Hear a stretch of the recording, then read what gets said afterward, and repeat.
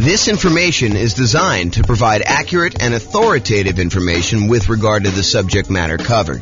It is offered with the understanding that the presenters are not engaged in rendering legal, accounting, or other professional services. If legal advice or other expert advice is required, the services of a competent professional should be sought. Welcome to the Rancho Cucamonga Real Estate Investing and Real Estate Financial Planning Podcast. Learn all about investing in real estate in Rancho Cucamonga, California, with a combination of real estate financial planning and modeling with numbers specific to Rancho Cucamonga, plus syndicated, more generalized recordings of live and pre-recorded real estate investing classes, not all of them specific to Rancho Cucamonga. Be sure to stay tuned after the podcast for a message from our sponsors. So, creative financing and real estate entrepreneurship. I'm James Orr. So when I started putting together this series of classes, I wanted to cover all of the different real estate investing strategies. I did a single 2-hour class where I went through all the different strategies with like a big picture overview. But then my idea was to go through then and dive deep into each individual strategy, talk about those in detail, and then give you real numbers as to how that strategy might perform for you achieving financial independence with these kind of tools, whatever strategy we're talking about, and then compare those across different strategies. Like how does buy and hold compare to fix and flip or creative financing or house hacking or nomading? And so I wanted to go and do deep dives into each of the classes. But traditionally, I've only usually covered these 3 primary strategies: the buy and hold strategy, including short-term vacation rentals, all the different variations of nomad by proxy, nomad with house hacking, nomad to short-term rental, nomad with lease option exit, and then the ultimate real estate agent retirement plan. So like all the variations of nomad, and then house hacking. So these were the classes. If you've been here for however long, we've been doing classes since 2003. So for most of those time, we've been doing these. It's been really exceptional for us to go do classes on these other strategies. So tonight's a kind of odd class in a lot of ways because I don't typically teach creative financing. I've done a lot of creative financing, not recently, but I've done a lot of creative financing, especially early on in my career. And then like quick turning, flipping properties, BRRRR, wholesaling, options, option auctions, tax liens, and partnerships. So these are sort of like the secondary tier of class topics that I don't frequently teach, although in some cases I've got good experience in those, and especially with the modeling we do, I think you'll learn some stuff that you've never seen before. So these are sort of like the secondary ones, and so you're getting what I would consider like a secondary topic tonight. I think it's super interesting and probably a primary topic for a lot of folks, but not what we typically would cover in the class series. And then there's some stuff that we're just not going to cover, like real estate investment trusts. Go talk to a stockbroker. And then things like probate, short sales, foreclosures, and pre-foreclosures, those are really part of other strategies. They're not their own strategy by themselves. Like, someone who's in pre-foreclosure, they could be a good candidate for you coming in and buying the property creatively, but it's not big enough to be its own like 2-hour class, as an example. So that's sort of like the real estate investing strategies and what we've done.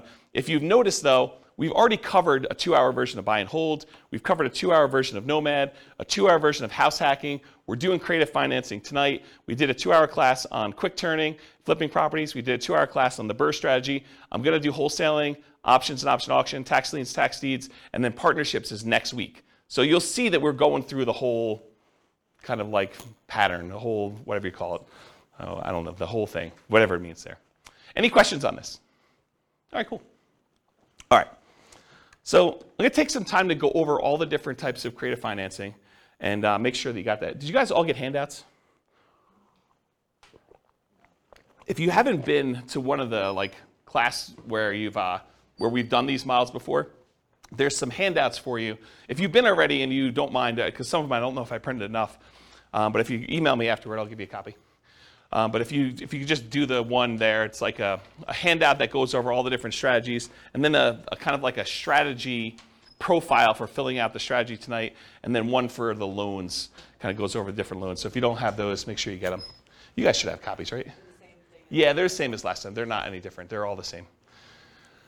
Okay, so let's do creative financing. I'm just going to walk through all these different ones. And if you haven't been to a live class before, I'm really informal. So if you've got questions, please interrupt, and I'll be sure to answer any questions you have. If you need extra copies, go ahead and take them while I have them, if you need them, or if you need someplace to take notes. Okay, so creative financing. So let's start with owner financing. So owner financing is when the seller of the property, the owner of the property, acts like the bank. They are willing to accept monthly payments or yearly payments or quarterly payments, whatever you guys decide to negotiate. But most of the time, it's going to be monthly payments. They'll accept monthly payments for you to acquire the property. There'll usually be a mortgage or deed of trust on the property, and you'll make payments to them based on your agreement, your loan agreement with them. And then once you've paid off the property in full, they will release their lien on the property, and you will be the complete owner. So you go to them, and instead of having to go to a bank separately and get financing, you ask the seller to carry back the financing. So you say, listen, Mr. Seller, I want you to sell me your property for $400,000, and I may or may not give you a down payment. You negotiate all that, and you may or may not look at my credit score, which is also negotiated, but then you make payments to them based on whatever interest rate you negotiate, whatever term of the loan you negotiate. So that's what owner financing is. Does anyone have questions on owner financing? It's a pretty straightforward one. Yeah? Does the seller have to have the loan paid off to offer that to the new buyer? That's a really good question. So the question was for the microphone, does the seller need to have their loan paid off in order to be able to offer owner financing? And so for the formal definition of what I call owner financing, yes. Otherwise, you'd be in what I call the wrap financing column here. So if you have wrap financing, then that would be where the seller has an existing underlying loan on it, and then they're wrapping that loan and accepting payments from you for a larger amount, and then they're using part of the payment that you make to them to pay the underlying loan that still exists on there. So my definition of owner financing is it has to be free and clear. My definition with wrap financing is you can get a seller to offer some type of seller financing, but they can wrap the underlying loan there. Or if the seller has the ability, they could pay off that underlying loan completely. Then the property would be free and clear, and then they could offer regular owner financing to you. Okay. Does that make sense? Yep. Okay. So going on to the next one, which is wrap financing. Wrap financing is when the seller has an existing loan on the property, and then they're going to willing to sell the property to you, and they're going to say, look, I owe $50,000 on a $400,000 property, but I will finance the full $400,000. I will collect a payment from you based on a certain interest rate and a certain time period for the $400,000 loan. But part of that payment you're going to make to me, I'm going to use that to pay that $50,000 loan that I still have on the property. So part of the payment goes to the seller, part of the payment goes to that underlying financing. At least you hope it does, because if they don't, that underlying loan could technically foreclose and you could be kind of SOL. Okay? So wrap financing is when the seller has an existing loan, but then they otherwise wrap it. Now here's another interesting thing. Around here, we're going to talk about what's subject to here is, and why don't I just talk about subject to here next. But subject to in Colorado, they want us to do those as wrap financing. They don't want us to do straight up subject to. They don't want the seller to just deed you the property and have no recourse if you don't make the payments. So they would prefer that you have the seller go wrap the loan so that if you don't make the payments, the seller can foreclose and get the property back on the thing. And you'll want to go talk to an attorney. We're going to have a slide up here in a little bit where it talks about going to talk to an attorney to make sure that you have the right paperwork and that you're structuring it right in your area. Because it's not enough for you to say, James told me this is how we need to do it, so that's how I'm going to do it. You really do need to go get advice from an attorney and make sure you structure this right. It's one of the costs for you to do creative financing. You need to go consult with an attorney and get everything set up correctly one time. And then if you decide you want to hire them for each deal, you can do that. If you think you know enough after you've talked to the attorney, when you got all your paperwork done right the first time, then you can decide to just do that yourself. That's up to you. All right, so let's skip down here to subject to, because I sort of told you that you need to do wrap financing instead of straight up subject to. So what is subject to? Subject to is buying a property where you agree to make existing payments on the underlying loan. So imagine you had a seller who was married, him and his spouse owned a property, and she decided to run off with the plumber. And so she left him. And he's like, look, I can't live in this house anymore. I can't afford to make the monthly payments. I'm going to move back in with my parents, try to recover emotionally and financially from this devastating event with my wife leaving with the plumber. I don't want this house anymore. I'm just going to let it go to foreclosure. And so you say, well, wait a minute, Mr. Seller. Instead of you ruining your credit and letting it go to foreclosure, why don't I come in and I'll just start making payments on your existing loan? And because you're disappearing to Florida, and I don't know where you're going to be, I mean, for all I know, you could totally go to South America or wherever and just disappear completely. I don't want to have this thing lying out here where I'm renting it from you. Why don't you deed me the property now, and I will make payments on your underlying loan, and I'll own the property, but the loan will remain in your name. And so you won't have a foreclosure on your record. You won't be late on this loan because I'll make payments on it. And everyone will be happy. And the seller says to you, if you give me $2,000 to help get me to Florida, you got a deal. And so now you bought the property subject to the existing financing. So you bought the property and you start making payments on that underlying loan. Does that make sense? That's what subject to is. It's buying a property and agreeing to make payments on the underlying loan. Did I go, if I'm the buyer here, did I go to the bank and get permission from the bank to make payments on that loan? I did not, okay? And most loans, I would say 99.9% of all the loans being made today have what's called a due on sale or due on transfer clause in them. And what that due on sale or due on transfer clause says is that if the seller transfers ownership of the property, that the lender has the right, does not have the obligation, but they can, at their option, decide to accelerate the loan so the entire loan is due and payable. And if you're unwilling or unable to pay the entire loan off, then they can foreclose on it and get ownership of the property back if the seller transfers ownership and does not pay off the underlying loan. So there is some risk to buying a property subject to. Now, do all banks, as soon as they find out that the loan is transferred, do they all go and say, we want the full thing paid in full and do that? Nope.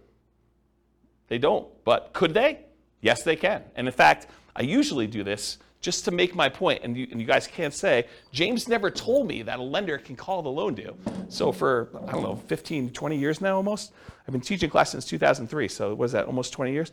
I always stand on a chair and I tell you, the lenders can foreclose on the property. When you transfer title, they can decide to accelerate the loan. That due on sale, due on transfer clause means that they can decide to call the loan due. So you can't say, James, you never told me that, because I'll tell you, I stood on a chair and I told you that the lender can actually do that. Now, will they do that? I don't know. Historically, they haven't. But, if you go and now interest rates for the last couple of years have been in the, 3%, 2% sometimes, 4% range, and now interest rates are 5%, 6%, 7%, and you're going to go, take over a loan subject to, and the interest rate's 3%, and if you had to go refinance, the loan's going to be at 5 or 6%, might a lender be motivated to say, we're going to accelerate the loan? I could see a case where they would. The chance of you going back to that lender and refinancing, they're not going to get the 4, 5, or 6% loan, right? I mean, you're going to go to a different lender. If they're foreclosing on you or they're threatening to kind of accelerate the mortgage, are you going to go to that lender and try to get a loan? Unless they give you some type of incentive to do so, probably not. So they're not really probably going to directly benefit, but what if they had some motivation? What if they, thought for some reason getting this loan off their books was a benefit to them, and they were looking for a reason to get it off the books? Could they go and do that? Absolutely, okay? And so, remember my example where the guy was going to, his wife left him and went off with the plumber, and now he's moving to Florida? Well, what happens if you don't make the payments on his loan? Right? Now it's a problem for him, because now the loan is now, in default, and he could be foreclosed on. He could have a foreclosure on his record. That's not ideal. And so one of the reasons why I told you that, at least in Colorado here, they want you to do wrap financing instead of buying subject to, is because with wrap financing, if you're not making the payment to them, they can then say, wait a minute, okay, now I can foreclose on you because you are not making the payment to me, which means the payment on the underlying loan is not being made, and now I have some recourse against you for doing that. Where before they don't, because they deeded you the property. The deed represents ownership. So if the seller deeds you the property, you now own the property, even though there's a loan in their name still on the property. Okay? So that's why we tend to do wrap financing. But again, you're going to want to talk to an attorney and get specific advice about this. Does anyone have any questions on subject to wrap financing or owner financing at this point? We've covered a lot of them. I heard somewhere that they're offering insurance for that. Have you heard of that? No, insurance in what way? So Bill said, it's Bill, right? The due on sale clause. So if the bank actually goes forward with it, you can buy insurance to protect you from that. I've not heard that. If you do find out where it is, please email me, because I'd be interested to see what that says. Yeah, I've not heard of that. So Bill said that there's a company that's offering you insurance in case a bank decides to accelerate the loan and execute their due on sale clause. I've not heard that. Yeah, that's interesting though. And I will tell you, this is a gray area, a relatively controversial subject. There are some people that will tell you it's not a big deal, go ahead and transfer it. I've never seen one happen. I actually know of one that was accelerated. But like some people say, I've never seen it happen. So you could do this with impunity. It's not a big deal. They'll also tell you, just hide that you've done the transfer. Like, buy the property, put it into a trust. If you put the property, they'll tell you this, it's not true. They'll tell you if you put the property into a trust, if you have the seller put a property into a trust, and then you take over the trust, that actually eliminates the ability for the lender to accelerate the loan and use the due on sale clause, and then start their foreclosure process if they want to. That's not true. The phrase that they're referring to is that a seller can move the property into a trust for their own estate planning purposes. But as soon as you take over ownership of the trust, you have violated due on sale clause. So if they maintain ownership of the trust, if it actually is for their benefit directly, then that doesn't violate the due on sale clause. But if you take actually ownership of the trust, then that happens there. And they'll say, but no one really knows the trust. The trust is a private document. It kind of sits there. Well, maybe, right? I mean, if a seller really wanted to know, and the information technology has become so good these days, that if a seller really wanted to know, they're going to look at stuff like, did the insurance change names? Did the water bill get changed to a different name? Did the electric bill get changed? And you're going to say, but sometimes tenants will do that. Yeah, you have enough of these things happening. I think a motivated lender could go and do that. So just do it with your eyes open. Talk to an attorney and get advice on it. But this is not with zero risk proposition, in my opinion. And there's people that have different opinions, and they'll tell you that you could do this with impunity. It doesn't matter. And you'll see that online all the time. Any questions on that, especially the part about it being controversial in the gray area? All right, cool. What's that? You want me to get up on a chair? Yeah, so that's kind of the three there. Owner financing, wrap financing, subject to. What about loan assumption? Well, subject to is when you buy a property and you do not get the lender's permission. But certain loans, you can formally go to the lender and actually assume the loan. You could say to the lender, hey, look, this loan is assumable. I would actually like to come in and I would like to take over the payments for this particular seller, and I will formally assume all responsibilities for this loan. And so you can go to the lender and formally assume a loan. That's different than subject to. You're going there and you're getting the permission of the lender, and with the blessing of the lender, and usually a fee, you're going in there and taking over the loan and doing it that way. Does that make sense? That's the difference between loan assumption and subject to. Okay, so the rent-to-own, lease-to-own, lease option, and lease purchase family, they're all really, really similar in my mind, because you're leasing the property. The seller of the property, the owner of the property, is saying to you, look, I will allow you to have occupancy of the property, and in exchange for that, you're going to pay me a fee, usually monthly. It doesn't have to be, but it usually is monthly. They're going to pay you a monthly. You're going to pay the seller a monthly fee in order to lease the property or rent the property for a period of time. But then, in addition to that, you agree with the seller. Look, Mr. Seller, provided I pay the rent for the next year or two, how about you give me the ability to buy this property from you at some point in the future for some price that you've negotiated, with some terms that you've negotiated, like who pays what and when and how. So that is a lease option or a lease purchase or a rent to own or a lease to own type of situation. You're leasing the property and you have the right to buy the property at some point in the future. So a lease option is a lease agreement with an option agreement. You have the option to buy the property at some point in the future. You can choose not to exercise your option if you want to. That's what a lease option is. You lease the property, and at some point in the future, if it makes sense to do so, you can go and buy the property. Lease option. A lease purchase is a lease agreement with a purchase contract. And there's usually a little bit of a stronger implication in a purchase contract that says you intend to purchase the property.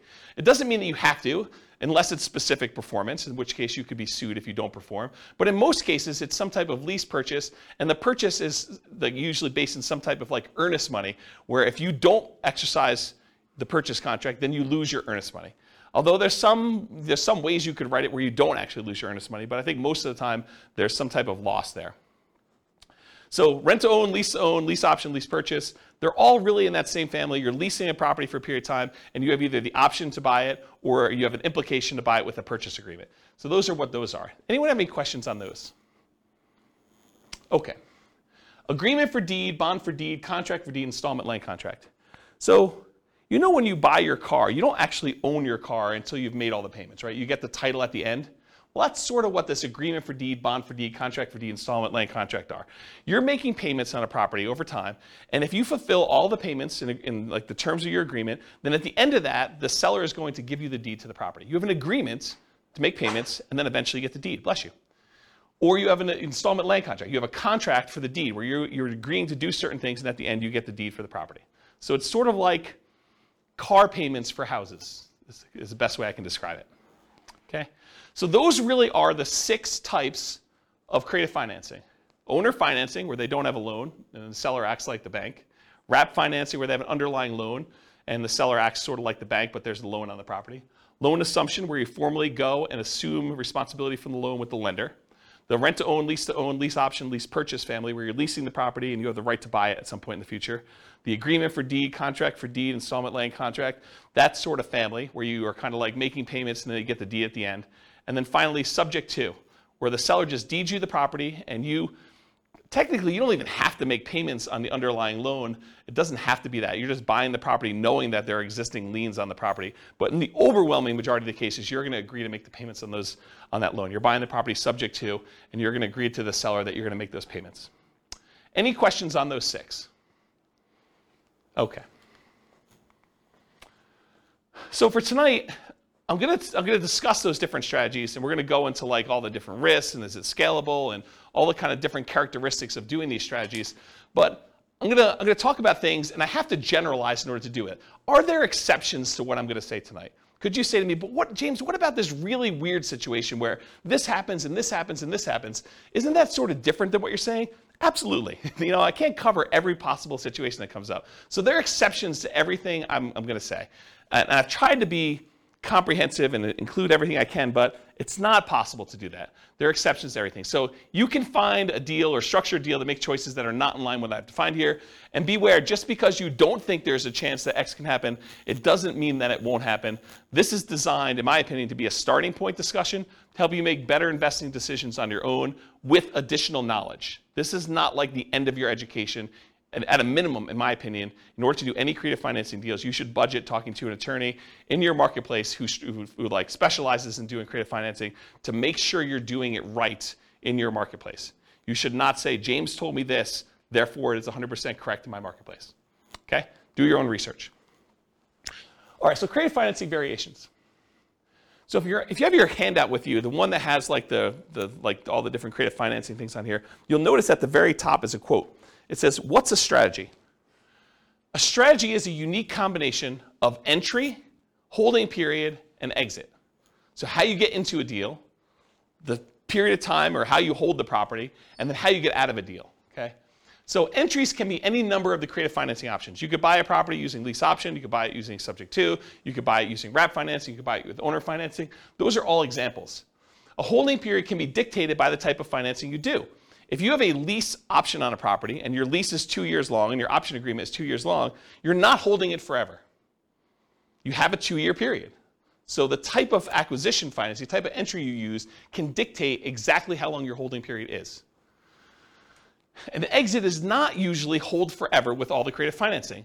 It's really, really rare. The exceptions are probably loan assumption, maybe the agreement for deed family, and owner financing, where those could be hold forever if that's what your agreement with the seller says. If the seller expects to get payments from you for 30 years with owner financing, then maybe it is hold forever. But the majority of these other creative financing strategies, lease option, lease purchase, subject to, wrap financing, in most cases, you're not holding those forever. Those are like short-term holding periods. And by short-term, I mean a few years, 5 years or so is kind of like the limit for those. Can you hold them longer? Sure. But I think the longer you hold them, the more risk exposure you have for these properties. And maybe I'm thinking about this wrong. And some people would probably argue I am thinking about it wrong because they would argue, hey, look, if they haven't done a due on sale or due on transfer clause acceleration for the 5 years, then they're probably not going to do it at all.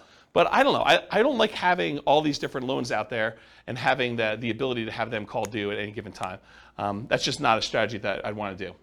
So exit is not usually hold forever. Often lease option exits for many creative financing is what people will use. So they'll go buy a property using one of the creative strategies, and then they'll immediately turn around and offer it on a lease, excuse me, on a lease with an option to their tenant buyer. So they'll put someone in there who's going to lease the property from them and expects to buy it from in a year or 2 or 3 or whatever it is down the road. Okay, so that's usually what a lot of creative financing sellers, creative real estate entrepreneurs would structure their deals. They would acquire it creatively, and then they would immediately sell it to a tenant buyer in some form or another. Now, you can do these in your local market, but you can also do these remotely. If you happen to be in a market where a lot of these other strategies are really hard to implement, this is not a strategy that you have to move into a property. It's not like doing nomad or house hacking, where you have to live in the property. These can be done remotely. It involves different skills. I mean, to be able to go buy properties creatively in a different city is different than trying to do it here locally, where you can sit down across from the seller and do it all. So yeah, you can do it locally or you can do it remotely. They can be properties of any type. Doesn't have to be single-family homes. Could be duplexes, triplex, fourplex. Could be commercial buildings. Could be industrial buildings. Could be anything. We're going to tend to focus tonight on single-family homes. And then this is an interesting one. And if you're interested in it, you probably should look into it more. But Richard Roop used to teach a strategy called the ultimate strategy, which is a variation on owner financing. And really the like really short, I'm probably doing a horrible job at explaining it to you. But the real difference is that with owner financing, the way Richard Roop teaches it with the ultimate strategy is he will include in there a term that allows you to move the loan to a different property. So if you get owner financing on a property and you ultimately sell that property 2 or 3 years down the road, you may not want to actually pay off the property, right? You may want to say, I'm going to sell it, but I've got this really great owner financing loan on it. And you want to be able to move that loan to another property so that you can use that financing again repeatedly. And so that's called substitution of collateral. If you're interested in that, go do a search for substitution of collateral, and it will allow you to substitute the collateral. The collateral in this case was the house. So you could sell the house and say, okay, this house was the collateral for this mortgage I had on this property, but owner financing mortgage. But now, since I've sold that property, I'm going to move this to another property that I own or a property that I'm acquiring, and I can substitute the collateral. And you'd want to do that if you were creating really, really good owner financing with the seller. And the seller ideally wants to continue receiving payments from you. Maybe they don't want to receive a $400,000 lump sum of money and kind of screw up their tax planning. Maybe they really do want to keep that. And so they may be motivated to allow you to move this loan from one to another. So if you're interested in that, go look up substitution of collateral, and you can find some different strategies. There's some pretty interesting things you can do with that. Another source of this idea of substitution collateral, I'm not sure if they're even selling them anymore, but it was a guy named Mike Summey. I think it's Summey, S-U-M-M-E-Y, I believe, Mike Summey. And he wrote, along with Roger Dawson, he did a series of books called The Weekend Millionaire Real Estate Investor. And there's a series of them. There's like the Weekend Millionaire Real Estate Investor book. There's like an FAQ book. There's a book on negotiations, which Roger Dawson is sort of known for. And those are actually pretty good books for kind of like doing calculations for owner financing and making sure that you're only buying positive cash flowing properties and things of that nature. And he does talk about substitution collateral in there. So that's another good reference for it if you're kind of looking for a mass market paperback source for this information. So, all right, any questions on creative financing variations? Is this helpful for you guys? All right. Sometimes I get in my own zone. I like just sort of like walk and talk and pace, and you guys get the benefit of that. I look like a caged animal up here, just walking back and forth. All right, so is real estate, is like all the creative financing stuff, is that like a real estate investor strategy where someone is deploying money and they're expecting to get a return on their money? Or is it more of like an entrepreneurial, like a real estate entrepreneurship sort of thing where they're actively doing work and they're expecting to be earning money for the work and labor that to do it? Maybe there's a little bit of money involved in there, but primarily it's like the effort and the labor doing it. What do you think? For creative financing, is it usually like I'm deploying a large amount of money, or is it usually like I'm out there hustling and doing work and trying to convert that to big chunks of cash in some form or another? What do you think? Yeah, I think this is an entrepreneurship one. I think this is a pretty clear example of it. You're going to do all this effort and work. You're not really taking like big down payments and going buying 20% down or 25% down buying whole type properties. So here's the big slide. And this is a slide I think that it's going to disappoint some folks because they're all coming into this creative financing world thinking, I don't need to do, I didn't want to do all this creative financing because I don't need to have any money in the deal, right? I could do all this stuff without any money. Well, maybe. I mean, you probably could find a deal where you could do it with no money, but I think that's exceptional. I mean, like really, really exceptional. Once you see my list of what the expenses are for doing it, I think you'll agree with me. It would be pretty exceptional to do that. So the first thing for money required, the first thing is you absolutely have to go talk to an attorney. I think anyone who is going to go try to do these deals without having a consultation with a local attorney who specializes in some type of creative real estate financing, I think that's a huge mistake. I think you could easily lose a lot more money than you could possibly make on this deal by screwing this up. And so it pays to go have a 1 hour, 2 hour, 3 hour consultation. It'll cost you, I don't know, $500, maybe $1,000. But if you think about it in terms of being able to acquire deals creatively now, I think that's a worthwhile expense to do that. So number one, you need to have a consultation with a local attorney to get the correct paperwork and advice on how to structure these deals. Because if you hadn't come to this class or listened to this episode on the podcast later, you would think to yourself, oh, I'll just buy subject to. I don't know about this whole wrap financing thing. I didn't realize that was going to be a big issue. And it's not an issue until it is, right? It's not an issue until something happens where now the seller feels like you screwed them, and they go and they talk to the Division of Securities, or what do they call the people that are looking out for the consumer's welfare in like the state? Anyone know what that division is? It's like the Consumer Protection Department or something.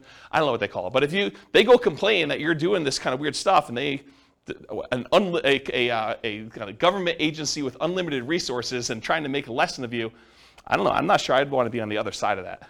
So I think you want to go talk to an attorney, make sure you structure this correctly, get the right paperwork for your city, make sure you're doing it right.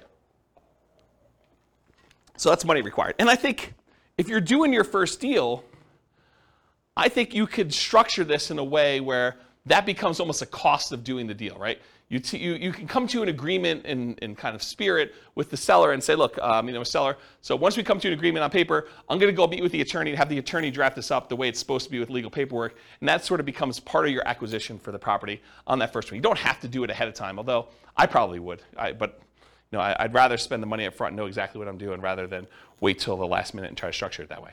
Okay, so money required, consultation with local attorney to get correct paperwork and advice. The next thing is, how do you find these deals? We're going to talk tonight, I have a few slides on marketing. We're going to talk tonight about lazy marketing versus poor marketing. Lazy marketing is where you're willing to spend money in order to get deals flowing to you. That's lazy marketing. Poor marketing is where you're willing to put in effort, time, in order to have deals that you go out there and find. Okay, and I have a couple slides with examples, and I'll go into that. But if you're not going to do all poor marketing, which you're going to get tired of doing this if you've never done this before, to go try to find deals using the poor strategies, it's very, very labor intensive, and I don't think it's very much fun personally. But I think eventually you want to get to the point where you're doing lazy marketing, you're putting out marketing, spending money to do things, and having deals flow to you. So I think you're going to need to have money, bless you, I think you're going to need to have money set aside, marketing, in order to find or acquire the deal. So you're going to spend money in order to acquire the deal. And I'll tell you my assumptions for what we do when we get to the numbers later tonight. Okay, so that's marketing, find, or acquire the deal. In addition to that, you're going to need some type of money to capture the deal. You're going to need earnest money or an option fee. If you're doing a lease option with the seller, you need to pay the seller an option fee in most cases. Some people will teach you online, you could do this really cheap. Give the seller $20, you're good. Still $20. And I think most sellers are probably going to want a little bit more than that. You'll open yourself up to more deal flow if you're willing to do the deals that require more money. If a seller says, look, I can't do this deal unless you give me $2,000. If you don't have $2,000 to do the deal, you can't do that deal, right? You can try to wholesale it or something like that, but you can't do the deal if you don't have money. And so what happens to the sellers that are like, look, I've got a ton of equity in my property. I just need $20,000. Otherwise, I'll let you buy my property subject to, or wrap financing. Well, you have to have the $20,000 to do that. Otherwise, that deal was dead to you. It wasn't a good enough deal. Does that make sense? So by having some money, you open yourself up to an additional number of deals or additional percentage of deals. So you need earnest money or an option fee or something like that. I think that's part of the money required to do that. Sometimes you'll need a down payment. If you're doing owner finance, the seller says, look, I'll owner finance this property, but I want 5% down or 10% down or 20% down. I need a certain amount of money to do X. My daughter's wedding. I need to pay for school for my kid in college. And so I need $25,000. Otherwise, I'll accept payments over time, but I need a certain chunk up front. And so this is all negotiated, but you might need money for down payment.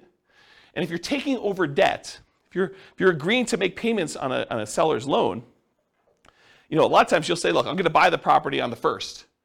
Well, technically, for the seller, the payment on the first really pays their mortgage for the previous 30 days because mortgages are paid in arrears. When you get a brand new mortgage, you don't make a payment on day one. You make a payment 30 days after. right? You live in the property for a month, and then you make the payment for the period of time that you lived in before. But sellers don't remember that, okay? When you go and you buy a property from them on the 1st, they're thinking you're making that mortgage payment on the 1st. Okay, so when you go and you take over a loan, a lot of times you're not in arrears. You're making that payment looking forward, almost as if you were a renter. Sometimes you'll need repair costs.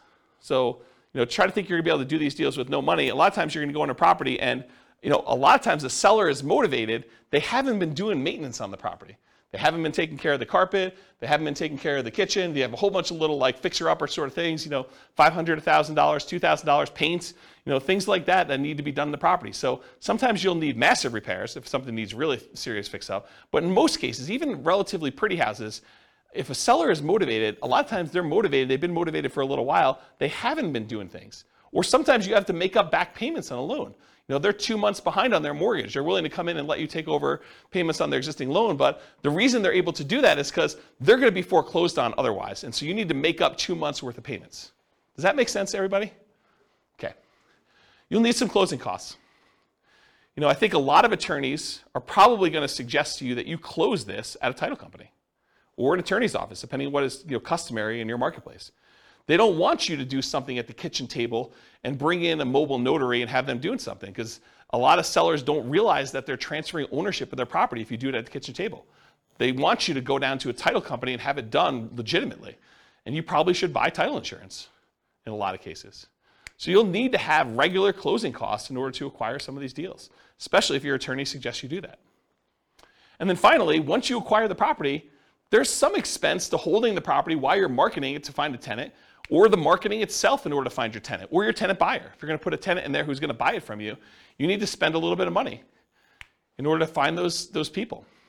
We've kind of gotten spoiled in some ways with a market that's ridiculously hot, that we forget that it's not usual to kind of put a property up and have it occupied in like a week.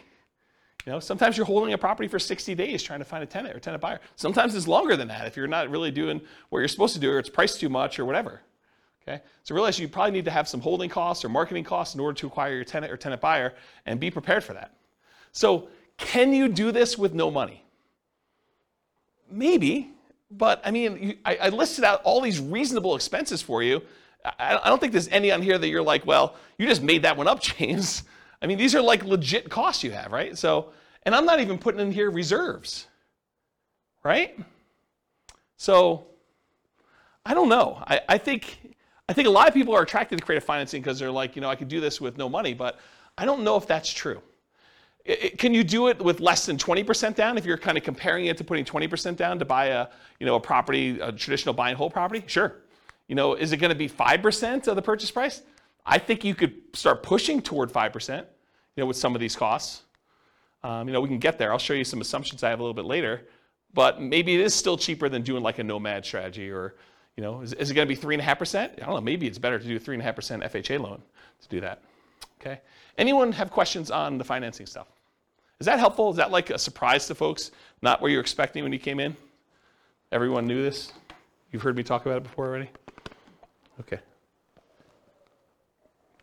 It's this fine line between, I don't want to discourage anybody, right? Like I want to be encouraging and tell you, you could do this. You go get advice from an attorney, and you can go out there and you could do these deals. And I'm going to show you some numbers that you're going to be motivated to do it, right? Because you're going to see the numbers, you're like, holy crap, this is awesome. But to go think that it's awesome and that you're going to be able to do it with no money, I'm not so sure that those are compatible thoughts. And so I'd rather be realistic and have you go into it knowing that you're going to need to put some money into this and get it working than to think that you're going to be able to do it with no money down and be really frustrated when you find deals that all require some money and you're spinning your wheels and not able to get any traction. Yeah, question? Like maybe naive, but so yeah. Some of this creative financing methods, let's say you were combining this with nomading, yep. You can only get 10 like conventional loans. Would these be considered against those loans, or would this be kind of depending on how you write it up? How does it count? Yeah. So it's a really, really good question. So the question for the microphone is, if you're going to do creative financing, do those loans count on your record for being able to get additional loans? If you're limited to getting 10 loans buying traditional, like buy and hold properties, non-owner occupant. For the owner occupant ones, you're not limited to 10, by the way. Yeah, but for like traditional 20% down investor loan, a lot of times you're limited to 10, then you got to switch over to some type of portfolio loan in order to do that. So do these creative financing ones count? And it's weird because some lenders will tell you absolutely, especially if they appear in your tax return, right? They'll show up on your tax return and you're like, I'm responsible for this loan. I've been taking the deductions for it and everything, and they'll say, this sort of counts. Other lenders will say, hey, if it's not on your social security number, it doesn't count for you. And so some investors will actually buy these in the names of LLCs or something like that, and they'll have the LLC be the owner of it. It's not on their social security number. It's not a loan on their name, and it'll be on the LLC's tax return and stuff like that. But you're going to want to check with the lender to find out. But it's this weird gray area as far as that goes. Now, if it's owner financing, I think that's pretty clear, right? If it's owner financing and it's in your name, I think that's pretty clear. If you're buying something like subject to, that starts getting a little bit weirder to do it. But one of the great things about structuring these is it doesn't have to be you individually that's buying the properties. It could be an LLC or your IRA or your 401k or something like that in order to be able to acquire these properties. And then you're sort of in this area where do those count or not for stuff, yeah. So I wish I could answer you directly and tell you definitively, yes, it's like this, but I think it's going to be how a lender looks at it. And I've seen lenders do weird things with commercial loans too, where they will not count commercial loans against you, and then other ones will want to. So it may be just that particular underwriter, and yeah. If there's a lender listening to this, please reach out and let me know what the thoughts are, because I don't know the answer to that, and I'm not a lender. Does that not answer your question appropriately? Yeah. Okay. Okay, good. Any other questions about the money? All right, cool. All right, so these are the 3 slides on marketing. I'm going to do an entire separate 2-hour class on motivated seller marketing, how to find off-market deals. But this is what you get tonight. So motivated sellers for lazy and poor folks. So lazy methods: more money than time. It's easier to scale up in size. You can decide to spend 3 times as much marketing. You've scaled to 3 times. It's hard to work 3 times as much when you're already working full time. You sift and sort for great deals. So you have all this marketing out there. It's bringing deals in using some type of paid marketing methodology where you have deals coming in, and then you sift and sort based on the deals coming in. There have been times when I probably stupidly overspent on marketing and had more deals coming in than I could possibly handle. And there were more people I could even call back. I was like so busy that people were calling in, I wasn't calling people back. And I told my assistant at the time, I'm like, look, I'm only going to call back people that call twice. So my sifting criteria was if they didn't call twice, I'm not calling them back. That was like my criteria for calling people back. And then I for a very brief period of time, because this all went out at the same time and I was just really swamped and overwhelmed, I would start just doing like lowball offers on the phone as a pre-screening call, which is not what you want to do. But I basically say, look, if you want to sell me your property, these are the metrics I'm using to analyze your deal. Are you interested in that? And if they said yes, great, going out and buying that house, right? But I don't recommend doing that. I don't think it's a good idea. But you can if you decide to put out enough marketing where you're coming in, you're sifting and sorting for great deals by doing it that way. Poor methods, so that was lazy methods. Poor methods, more time than money, and willing to invest the time to find motivated sellers. They tend to be time-intensive type activities, therefore harder to scale. And you tend to want to work or overwork every lead, which leads you to try to make non-deals or bad deals into deals. So the tendency when you're doing the poor marketing is you're putting out so much effort, so much manual labor that a seller who is motivated calls you and you do everything you can to try to make this deal work, even though it's just not a deal. And I think that's the tendency when you have limited deal flow and you get frustrated because you're like, I've only had this one call in the last 2 months. I've been putting in effort every day, doing 10 hours a day of door knocking or cold calling or replying to ads of people that are for sale by owners or whatever you're doing that's kind of like these poor marketing methods. And then finally someone says, hey, I'm potentially interested, and it's really not a deal. The reason why they're motivated is because it's not a deal. It's like something you should not buy. But like you try to look at it from every angle. You're like, I must not be looking at this right because this is the only one I've got, so it's got to be a deal. There's, like the old joke about, there's got to be a pony in this, thing somewhere, right? Like you're trying to find something to make it work, but it's not, okay? Now there can be some overlap between the two. For example, some people might consider bandit signs, the little signs you stick out in the medians of the roads or the neutral grounds for people that live in areas where they call them neutral grounds. But you kind of put them there and they say, we buy ugly houses or something like that. So some people would consider those more of like a lazy method. Some people will consider them more of a poor method because they're out there like manually putting them in the ground. And I don't know, it's sort of like in the gray area for that. Okay? So let's talk about some lazy methods. Lazy methods, again, are the ones where you're being lazy, you're willing to spend money. So billboards and bench signs, car signs, like the magnetic signs you put on your car or car wraps, any direct mail, postcards, yellow letters, handwritten yellow letters, probate letters, all examples of direct mail. Websites, pay-per-click, where you actually pay Google or some of the other search engines that when someone searches for sell my home fast in whatever your city is, that you come up, your website comes up, and every time someone clicks on your ad, you pay a fee to them. Voice or text broadcasts, where you're doing outbound voicemail blast that says, hey, I'm interested in buying your home, give me a call. And then lots of voice broadcasts or texts that say, hey, I'm interested in buying your home, text me back or call me at this number. Those are variations of lazy methods. Newspaper advertising, although newspapers are not nearly effective as they once were. Although, you probably could find like one that does work. Radio and television ads, and Yellow Pages, which again, who uses Yellow Pages these days? But I wanted to be comprehensive, and this is an old list that I used to teach in a class a while ago. Any questions on lazy methods?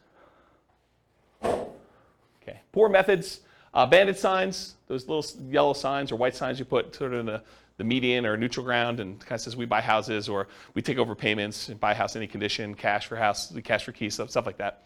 Business cards, you're putting out business cards, hand them out. People that you meet, contacting for sale by owners, getting on the phone and dialing, going door to door, stuff like that. Door knocking, door-to-door flyers, door hangers, and sticky notes, any type of door-to-door guerrilla type marketing. I consider that more of a poor method. Driving for dollars, looking around for properties that are obvious in need of repair, or they've got 37 old newspapers laying in the driveway, or 57 pizza hangers on their front door. It's obvious no one lives there and the house is abandoned or something. You drive around looking for houses like that, and they try to track down the seller, contact them, and ask them if they're interested in selling their house. That's a strategy. Flyers and the free flyer method. So you could put out door-to-door flyers. I think that was already on there. The free flyer method is you can go and contact 3 other businesses in the area and have them all agree to pay for a half page of a flyer. And you can charge them 1/3 of the cost for the flyer so that it covers all the printing for you. And then you go around and do door-to-door where you put up all the flyers, or you have them cover 1/3 of the cost of the printing and someone to deliver them for you.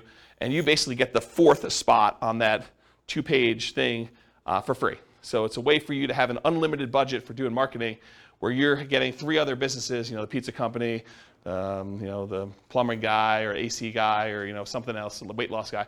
And they're all like on there and they're trying to sell their product or service, and you're one of the 4 on their advertising, and you do as much free advertising as you want doing that. That's what the free flyer method is. And then networking, telling people, what do you do? I buy investment properties. Someone is needing to sell their property, I can help them sell their property, that sort of stuff, elevator speech. Sometimes you can find properties through real estate agents. I have bought properties creatively through real estate agents. It's hard to do. You can do it, though.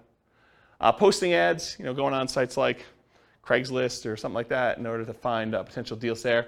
Promotional clothing, we buy houses type shirts or things like that. Real estate wholesalers and bird dogs, you can find deals that way. And then your website, if you're willing to do search engine optimization, write content, or do social media marketing, you could find deals that way as well. So those are all like more the poor methods where you're putting in more labor in order to find deals. Does that make sense? You guys understand the difference between lazy methods and poor methods and why I differentiate them and kind of how they work and scalability and stuff? Good? Cool. Credit required. So do you need credit in order to buy properties creatively? Strict question. Because you have to negotiate with sellers. So really, it's not automatic that the seller is not going to want to check your credit. I think that a lot of sellers, especially sellers who are motivated, are not going to need to check your credit. But I think that there are some sellers who are not motivated and they own their property free and clear, and they may be a good candidate for owner financing, who may say, yeah, I'm willing to owner financing for you. How's your credit score? And you tell them it's good. You want to check my credit? And they're like, yes, I do.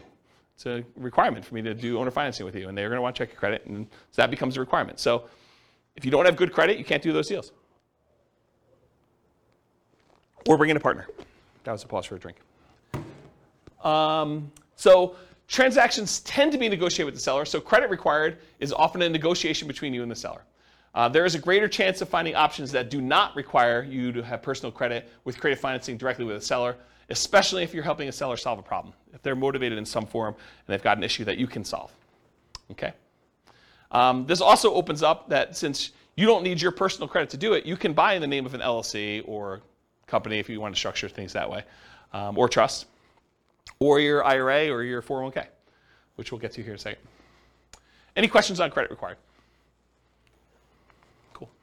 So skills required. So what do you need to know? What do you need to be able to do in order to do creative financing? And I think this list is a lot longer than a lot of other strategies because there's a lot more moving pieces. So the primary skills required for creative financing are, number one, you got to find deals. So a lot of times that means you need to have marketing skills.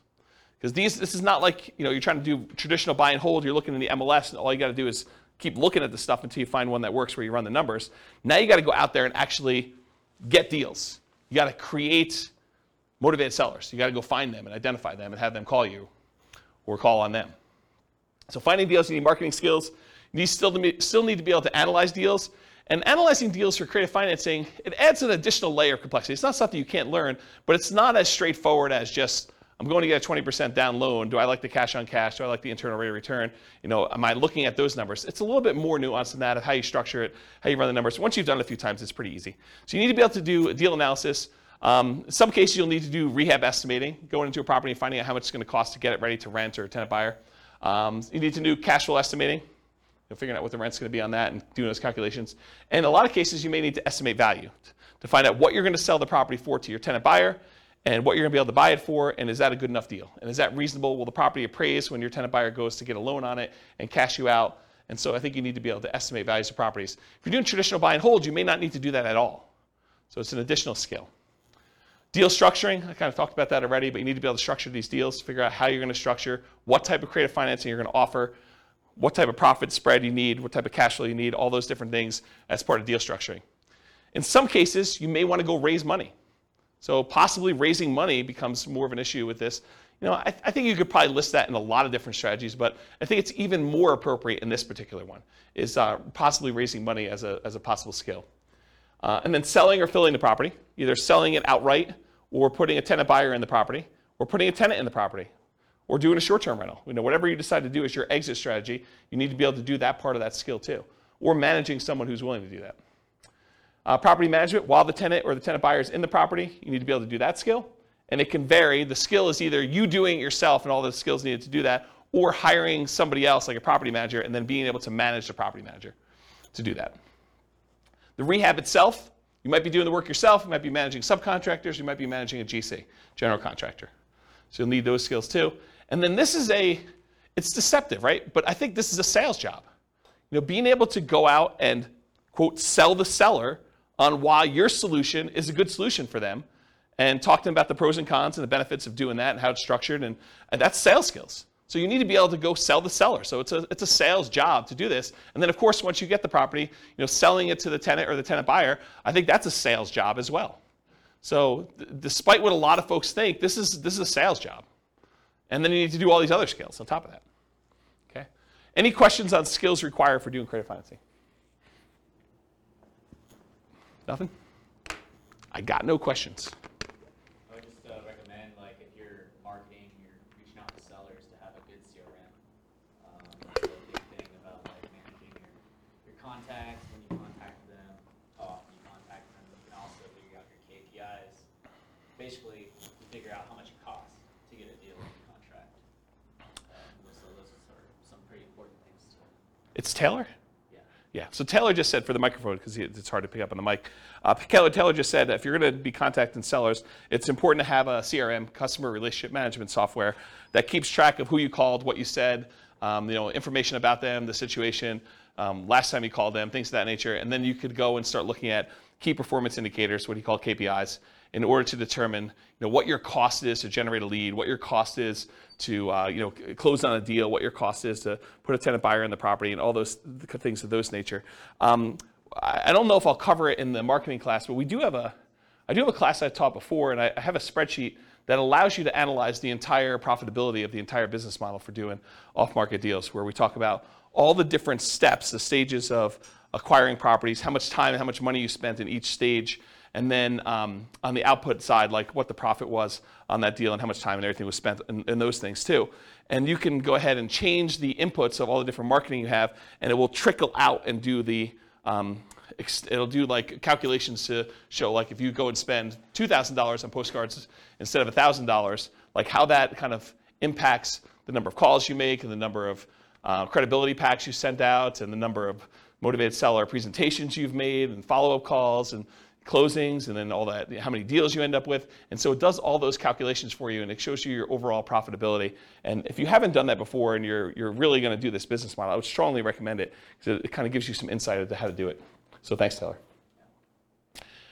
Any questions on skills? Cool. Stability. So I went and looked up his name, Shane Parrish from Farnham Street. After like 4 classes not knowing his name, I feel embarrassed, but so I went and looked up his name. So he wrote a blog post, and he talked about this idea of things that are actively or passively stable. And the examples he used in the blog post was a boat. A boat, if you're on a boat and you don't do anything, you're not going to drown, right? The boat's just going to kind of bob up and down. So that is passively stable. It's stable. You don't have to be actively doing anything to remain stable there. But a jet fighter is actively stable. If you don't take your hands off the controls, you don't do anything in jet fighter, you're going to crash, you're going to die. Right? And so the idea is that are things actively stable or passively stable? And real estate in general, I think, is actively stable. If you don't do anything to your properties, if you don't like pay any bills or anything like that, you don't pay your taxes, you're going to lose the property. They're eventually going to take over the property from you for a non-payment of property taxes. But on the spectrum, though, there's like certain strategies that are more actively stable than others. And so I think creative financing is a very active type of strategy where you have to be doing things with the properties, otherwise you're going to get a lot of trouble.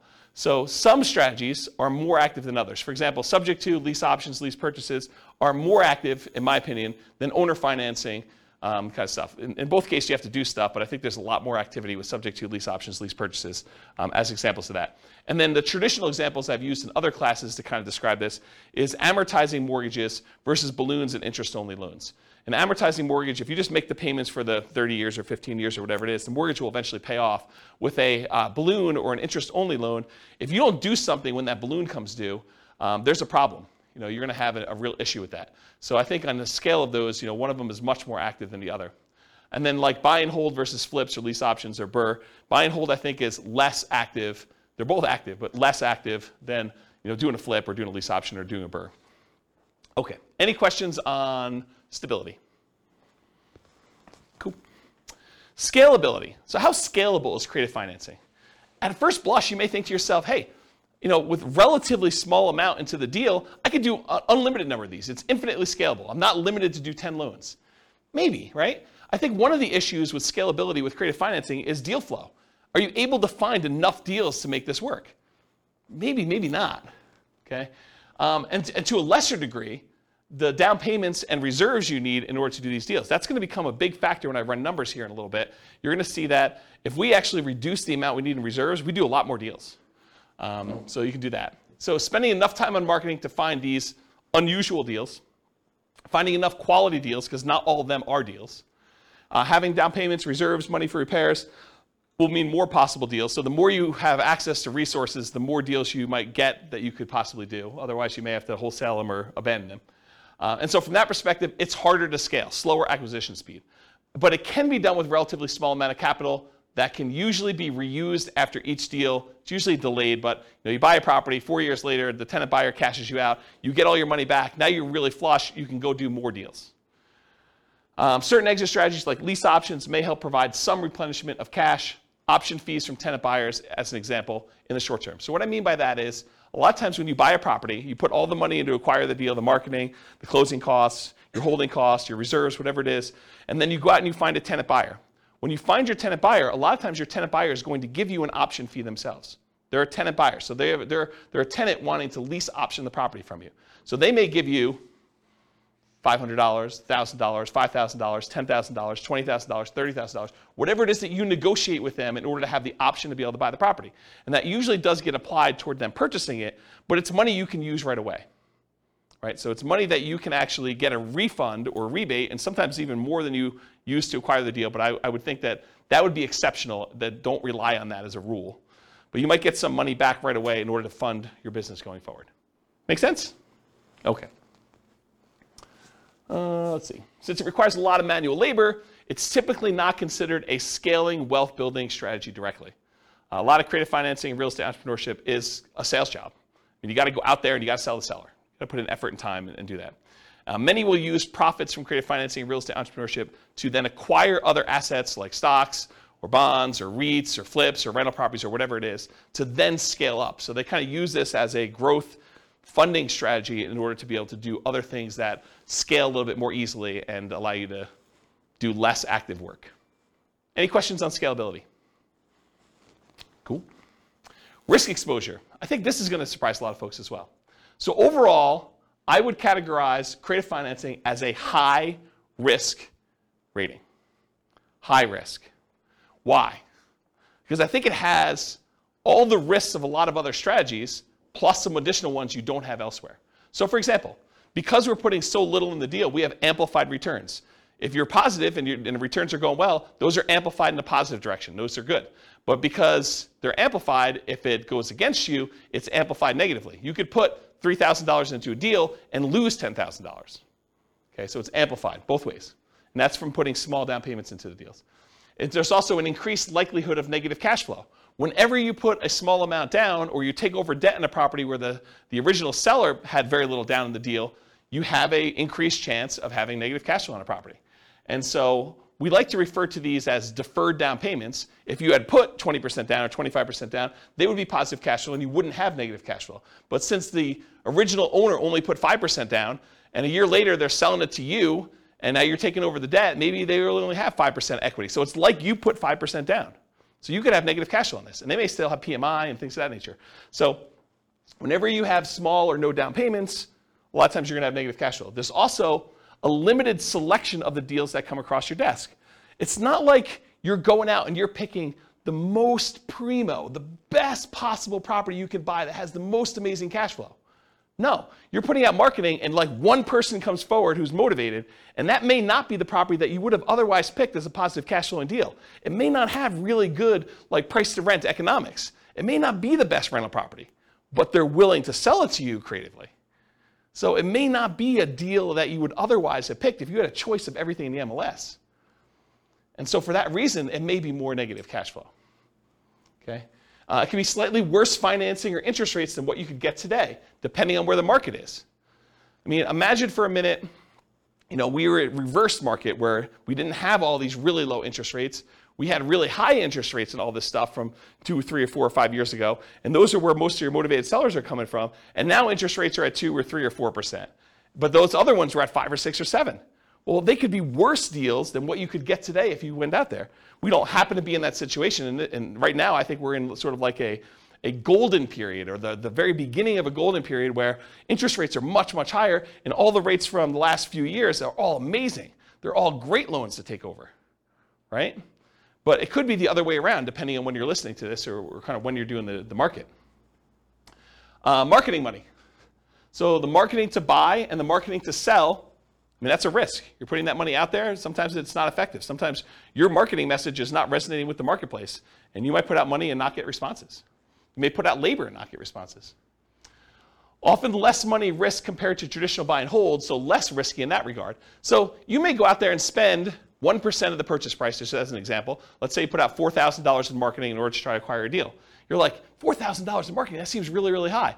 Well, you might pay a point in order to originate a loan, which would be like 1% of the loan amount. So that may be $4,000 by itself. And that's just one of the expenses. So to think you're going to spend $4,000 on marketing and not have to pay some of the costs in order to acquire this property, like acquire property another way, like traditional buy and hold, where you have to do a loan origination fee and some points and some closing costs, which you have some closing costs as well, but maybe closing costs for the loan. All these other expenses, $4,000 might be a little bit cheaper is what I'm trying to point out to you. Okay? You might have possible rehab risk. You didn't know that there was mold or that they were smoking meth. It could be a surprise. So you have some of the rehab risks possibly in there too. You have interest rate risk while you're creatively financing. So before you can sell the property to your tenant buyer and get out, or before you can go refinance yourself because you want to keep the property, you don't want to sell it anymore, interest rates may rise during that time. So you have some interest rate risk while you're doing that. Prices can decline during ownership. You bought a property at a 5% discount and property values went down, since you acquired it. That's a risk you have. And rents could go down. You have a potential for rents going down as well while you own the property. So I think you have those risks. I mean, these are not unique risks to this strategy, but they are risks of this strategy. And I think you have some that are unique to this, which I'll get to here, but they're like not all unique to this particular one, right? Some of these price decline during ownership or rent decline, and I think that's any type of buy and hold. In some cases, you might have your credit at risk. If you're going to get owner financing and they want you to personally sign and personally guarantee the loan, now you have your credit at risk for doing that. If you're doing loan assumption, that's credit at risk, right? You went and you got the formal assumption of the loan from the lender. I mean, now your credit's at risk. Let's see. Your reputation at risk. If you tell the seller, look, I'll make payments on your underlying loan subject to, and you don't do that, that's a problem. That's your reputation. And then you have all the typical tenant and property management risks. So all the ones you would normally have buying a property and renting it out. And then you have the risk of loans being called due, which I think is relatively unique to this. If you're buying a property subject to, they could call the loan due. And you got to figure out what you're going to do if that happens. Any questions on risk exposure? I have a question. Yeah. It may not be exactly related to this, but would be kind of, so are assumable loans a thing anymore still? My parents did this in the 80s. So like, I just feel like now there's an opportunity of people who had 2% or 3% loans coming in and being able to assume that loan. So the question is, are there assumable loans right now? Yeah. FHA loans are assumable. FHA, but only certain types of loans? Is that basically what it is? Yeah. Okay. Yeah. I mean, and they're qualifying assumable, so you need to qualify. Right. Okay. And so you'll take over.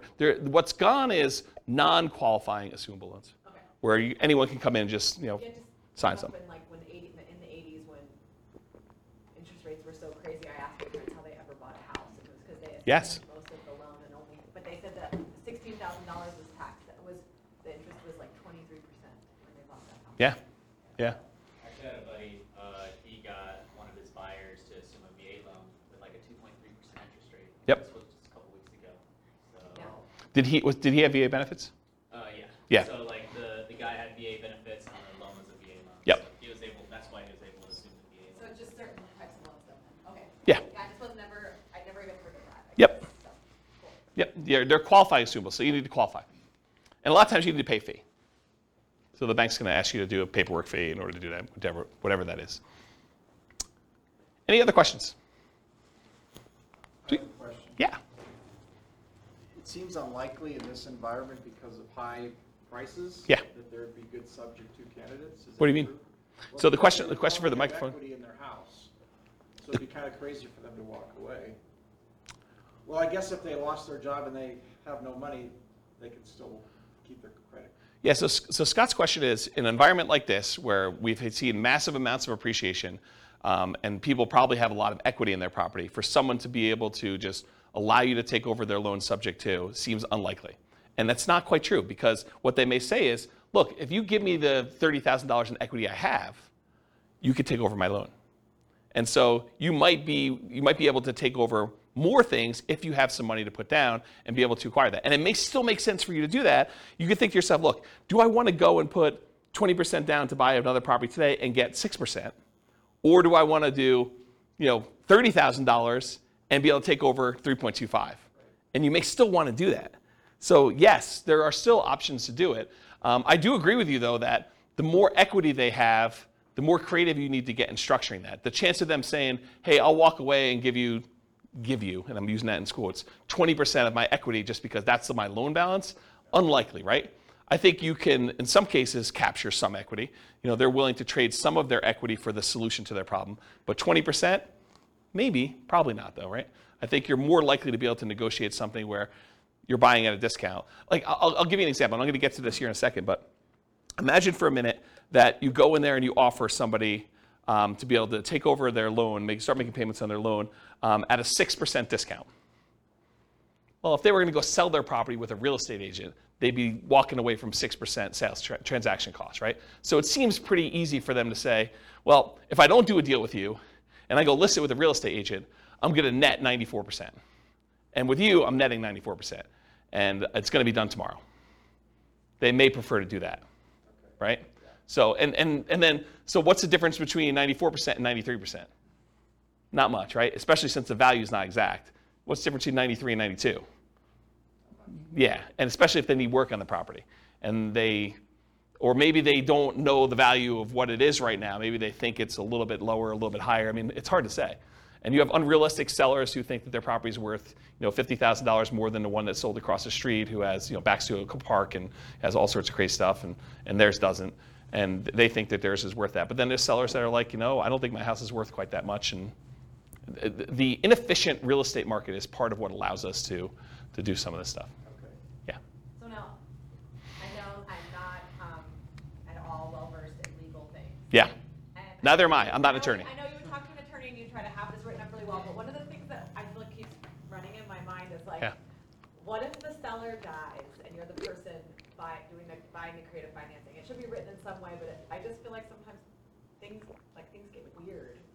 Yeah. When people die. This seems like an additional risk of like, you're not going through an institution, your loan isn't held by some bank where it doesn't really matter who the person is. You now have this like individual entity that Rachel, their family comes involved, and then there's probate. Yeah, Rachel, I'm pretty paranoid too, and I come up with all sorts of like weird situations that happen.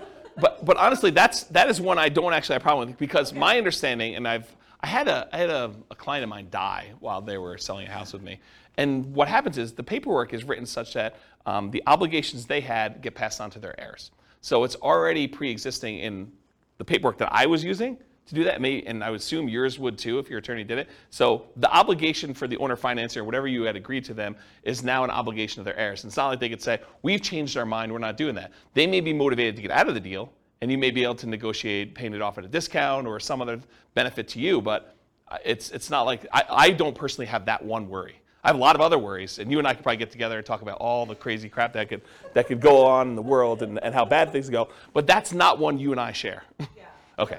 That's great. I will Okay. let that go that I could legally have Yeah. people, like, Yeah. sure that's not a problem. Yeah, I wouldn't worry about that one. Well, you hear like in probate, it's like this person has a car, you inherit a car and you can't sell it for 6 months because they didn't have a will, and it gets confusing. Yeah, Rachel's talking about some weird probate situation with selling car stuff. I don't know anything about that one, but I don't have that worry. But this is like the list you make for your attorney, right? The questions you come up with, you like list all the ones you have, and then when he gives you an answer, you're like, oh, well, that opens up like 94 other questions I got for you, Mr. Attorney, Mrs. Attorney. Let me go down that list, and you just have that list, right? And I think you go down there and you feel comfortable. And I don't think there are many things in this world that are like risk-free, right? You decide like where you want to live on the risk continuum.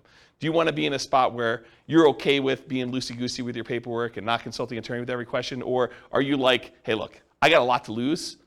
I'm going to go talk to an attorney, and I'm not going to do anything that I don't actually really, really know the answer to without talking with my attorney before I make a decision. So I think there's kind of a spectrum of things in that nature. And honestly, attorneys have different opinions on stuff, right? If you experience this, where you go talk to one attorney and they tell you, black and white, it's this. And then you go talk to another attorney, they're like, well, not really. It's that most of the time, but it can be this or this or this. And so I think that happens too. All right, any other questions? Just a comment on the marketing money. Yeah. The risk is higher in different markets too. Like here in Colorado, I've spent a lot of money just to get a seller on the phone that said, like, you're the 30th person that said they want to buy my house. Yeah, so what Taylor just said is that the amount of money you need to spend on marketing can vary market to market. I also think it varies like market conditions to market conditions. Like in the last 3 years where a seller could list their property in the MLS and get 30 offers on it, 20 of them above list price, that's a very different expense to getting a seller to call you than a market where properties are sitting on the market for 6 months and they're not selling. And so I think market conditions come into play, and I think partly the market you're in has an impact on that too. If you're trying to buy, like for the recording, we live in a market where there's this really nice part of Fort Collins called Old Town Fort Collins, and there's like a really nice row of houses where they're all really expensive and no one really wants to move from there, and it's all really in high demand. If you're doing marketing to try to find a deal there, I mean, that's kind of hard, right? Kind of tricky. Can you find them there? Sure, but I mean, you're stacking the deck against you trying to find properties in that thing. Okay, any questions on risk exposure? I actually might get close on time. This is really weird. All right, so profit speed. So how quickly, what's the size of the profit, and how quickly do you see profit on these? So if you guys haven't seen this before, I'll do the short version of this. It's in a lot of the other classes, but these are the 5 areas of return for rental properties. There are really 4 areas of return for the rental, and then the return you get from the reserves you have sitting on the sideline. So appreciation, the tendency for property values to go up over a period of time. Cash flow, that's all the income you have coming in from the property, including rents and stuff like that, minus all the expenses, property taxes, insurance, maintenance, vacancy, property management, if I didn't mention that again, capital expenses, like all those things. So you subtract all the expenses out, whatever's left over is your cash flow. Tax benefits is usually the cash flow from depreciation. So when you rent a property out, you get this depreciation benefit. It's a phantom expense given to you by the government on your tax return. That means you pay less in income tax. And so whatever the amount you have to pay less in income tax is what we consider cash flow from depreciation for owning this property. And then how much you pay down on the loan. That's debt pay down. So those 4 areas of return, plus the area you get for the return you're getting on your reserves, gives you a total amount that you're earning. So what's the typical size you might see on this? Well, when you buy a property creatively, a lot of times you're buying it at a small discount or a big discount, depending on what you can negotiate. And so sometimes you'll get this forced depreciation. The amount you bought in year 1 that you got as a discount, plus in addition to that, whatever the appreciation is while you own the property. So if property values are going up, whatever it is, 3% a year, and you own it for 4 years, it's 3% the first year, 3% compounded the second year, 3% compounded the third year, 3% compounded the fourth year. It's 12% plus, because you have some compounding in there over that period of time. Plus, if you bought it at a 5% discount, you're talking about 17% or so amounts you made on this property over those 4 years. Then you had whatever cash flow you did. In a lot of cases, since you're buying these properties creatively, and a lot of times they have high loan-to-value loans on them, and they may not be ideal rental properties to begin with, sometimes your cash flow will be negative. Your tax benefits are usually going to be positive, and they usually offset some of your cash flow. And then debt pay down, depending on the price of the property and the interest rates. The lower the interest rate, the more you pay down in debt, just in general, for the same amount of property there. So you combine all those together, you're talking about relatively big sums when you're doing it. It's not all up front though, right? So as far as when this happens, a lot of times you'll get an option fee from your tenant buyer. When the tenant buyer comes to you and they're like, okay, I would like to rent your property and I'd like the option to be able to buy it from you from a year or 2 or 3 or 4 down the road. A lot of times they'll give you an option fee up front. So whatever you negotiate could be $1,000, $5,000, $10,000, $20,000, whatever you negotiate with them in order to get, but you get a kind of a pop there at the beginning for that. And then you get ongoing cash flow from the rent on the property. Sometimes that's negative, sometimes it's not. And then you're going to get the big pop at the end when they cash you out or you sell the property. And so that's when usually the majority of the money comes in from doing these creative financing. Make sure I covered everything I wanted to. Yeah, so rents and option fees or security deposits are typically paid in advance. I think I talked about that. The paper return from forced depreciation when you're buying at a discount, I talked about that. Okay, I think I covered everything I wanted to cover on that. Any questions on the profit speed and size of profit? Cool. Finding deals. Most common methods for finding deals for sale by owners. And by for sale by owners, I mean 2 major groups. For sale by owners that are already actively marketing their property. These are the guys that they know they're for sale by owners, they're putting their property out there for sale, and they're trying to sell it themselves. And then you've got all the hidden for sale by owners, the ones that don't necessarily have their property marketed. They could be just, I would sell my property, or they're motivated and they're unwilling or unable to take action on their things. They've got a whole bunch of other stuff going on. So with those guys, you need to actually spend money on marketing and or do networking in order to find those. So those are the majority of the ways you're going to find creative financing deals. Of course, can you find a property that you could buy subject to in the MLS? I've done it before. It's really rare. I think I've only done it once. I've bought one property from the MLS subject to.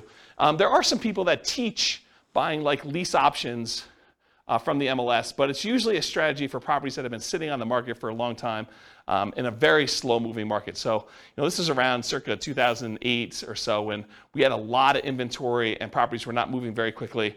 And one of the solutions that investors would go to is they'd go to properties that were listed in the MLS and they would say, look, I know you had your property listed for sale. It's been on the market for 6 months. You guys haven't had any offers. How about I do a lease option? You stop the bleeding, especially a property that's vacant.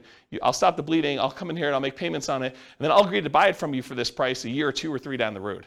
And I think for some sellers, that was a good solution to their problem. And I think if we got into a soft market again, I think that could come back. With as hot as the market has been for the last, whatever it is, I think the probability, you can still find them, but the probability of finding those is lower with a really hot market. And then I think really occasionally, especially with a loan assumption, you may be able to find real estate owned. Right now, there's so few properties that have been foreclosed on. I think we're literally at all-time lows. I was looking at some stats on this recently.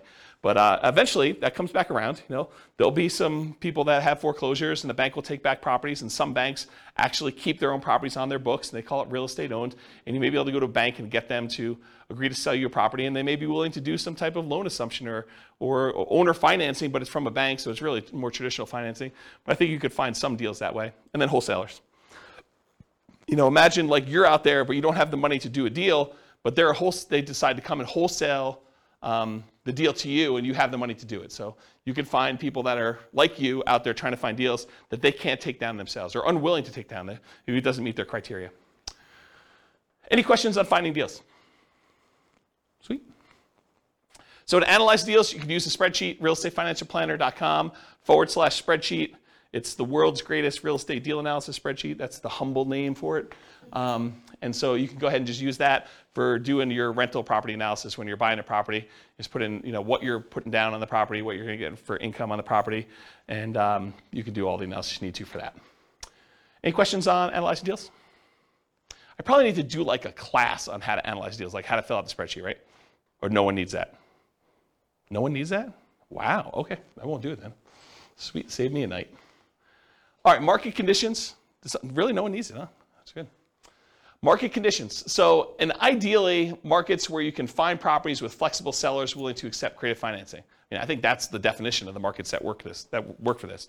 Markets with at least decent demand. Sometimes you can find deals, but it's really hard to liquidate the deals, and that's why you can find them. So I think you have to kind of balance those out. You need to find a deal that's good enough where you can actually make the deals work on the exit side. It is challenging in markets where sellers have lots of options. If a seller can go list their property, get 20 offers the next day by putting in the MLS, it's really hard to get your creative financing deal accepted. Really hard, right? I mean, if they have options of 20 offers, 5 of them are all cash, above asking price, no contingencies whatsoever. Another 10 of them are above asking price but with loans, and 5 of them are at list price or slightly below because they're just not in touch with reality. What solution do you offer them as someone coming in with creative financing, right? That's the hard part. You need to have a solution that you can offer to somebody that solves the problem. And if they have the ability to solve their problem another way, it's going to be really tricky for you. And then also a challenging market is low buyer demand. If you can't get rid of your property, if you can't put a tenant buyer in there, that's problematic. If it takes you 6 months to put someone in your property, that's going to be just going to be a challenge for you. You can make those numbers work, but you got to buy those deals a lot better. Okay? Any questions on market conditions? Cool. Accessibility, availability, these can be hard deals to find, no doubt about it. Got to do marketing in order to find them. Need to find sellers willing to accept creative financing. So you're usually solving a seller's problem.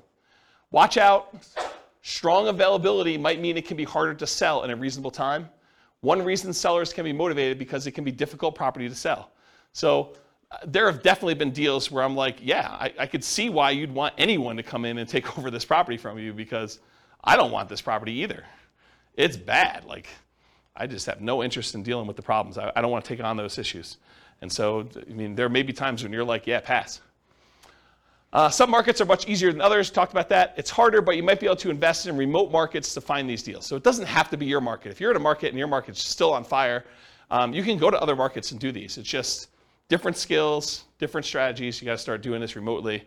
And then you got all the challenges of doing remote investing. Can be done, but making trades. Can you use your retirement account to do these? Yes, you can. Yep. So you can do this. And because it doesn't have to be like non-recourse loans, and the lender's not going to set 35% down payments or whatever they're doing for doing loans to your IRA or your 401k. These can be very attractive to do in your retirement accounts. So because there's no pre-existing conditions from the sellers with their financing. We're taking over a loan subject to, we're getting an option or a lease option on a property. Could be definitely very attractive to do these. All right, so let's do some quantitative analysis. Now that I've got, 25% left? A little less than that. So creative financing, real estate entrepreneurship requires work and effort like a job. Okay, so even though we're going to compare it to other strategies that could be much more passive in nature, realize that some of the extra benefits that we're getting from doing these creative financing deals needs to be attributed to the actual work you're doing, the labor.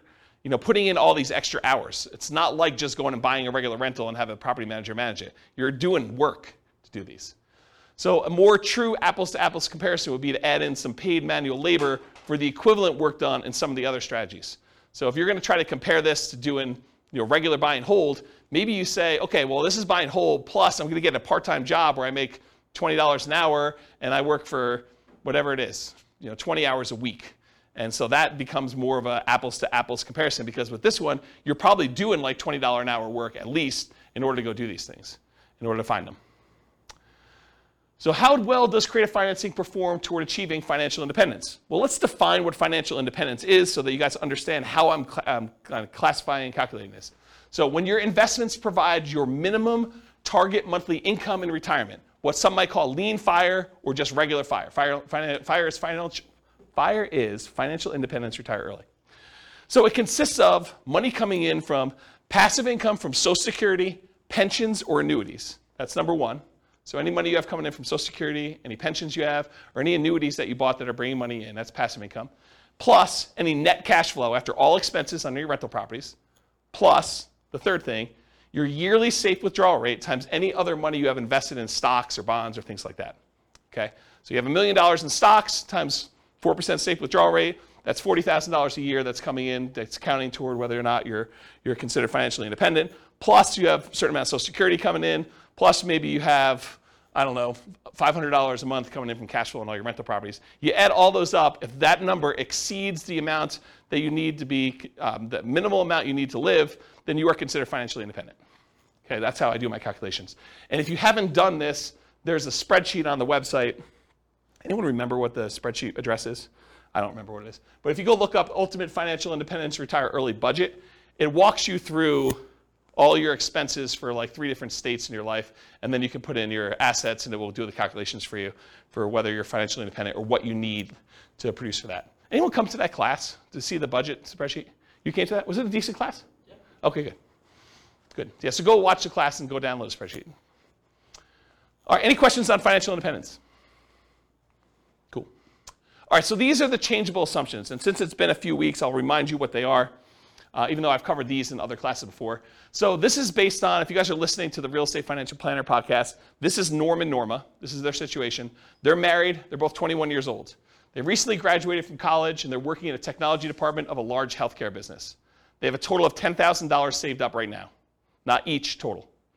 They earn $72,000 combined between the two of them, $36,000 a year each. They each earn $18 per hour. They work 2,000 hours a year, $36,000 per year each. They're saving about $1,000 per month before they buy any houses. So their savings rate is $1,000 out of the $6,000 a month that they're earning. They're obsessed about achieving financial independence so they can retire early.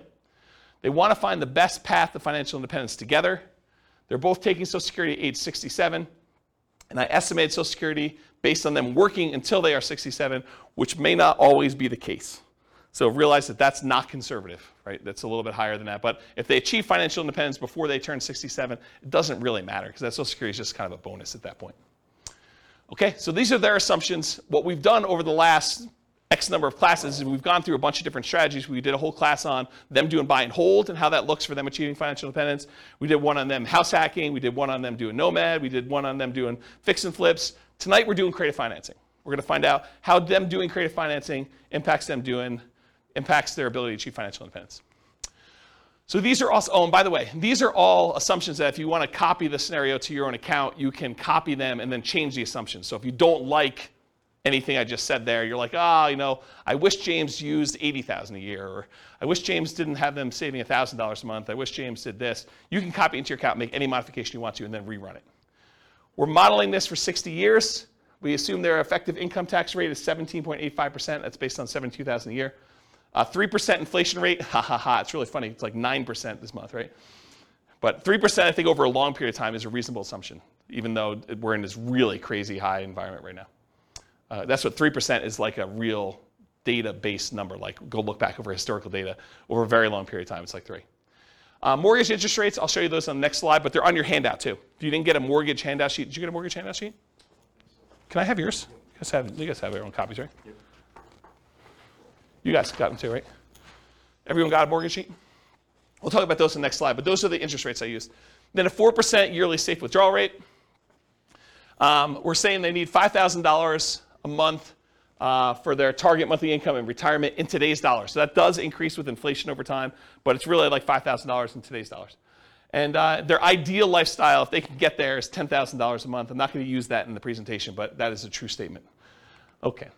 This is the mortgage rate handout sheet. In the middle section, it shows you all the different interest rates for the different loans for owner-occupant and for investment properties and stuff. So those are the assumptions I've used on the different classes. Today's class, I think we're using 5%, which is sort of like a between the investor loan and the owner-occupant rates that are even on there.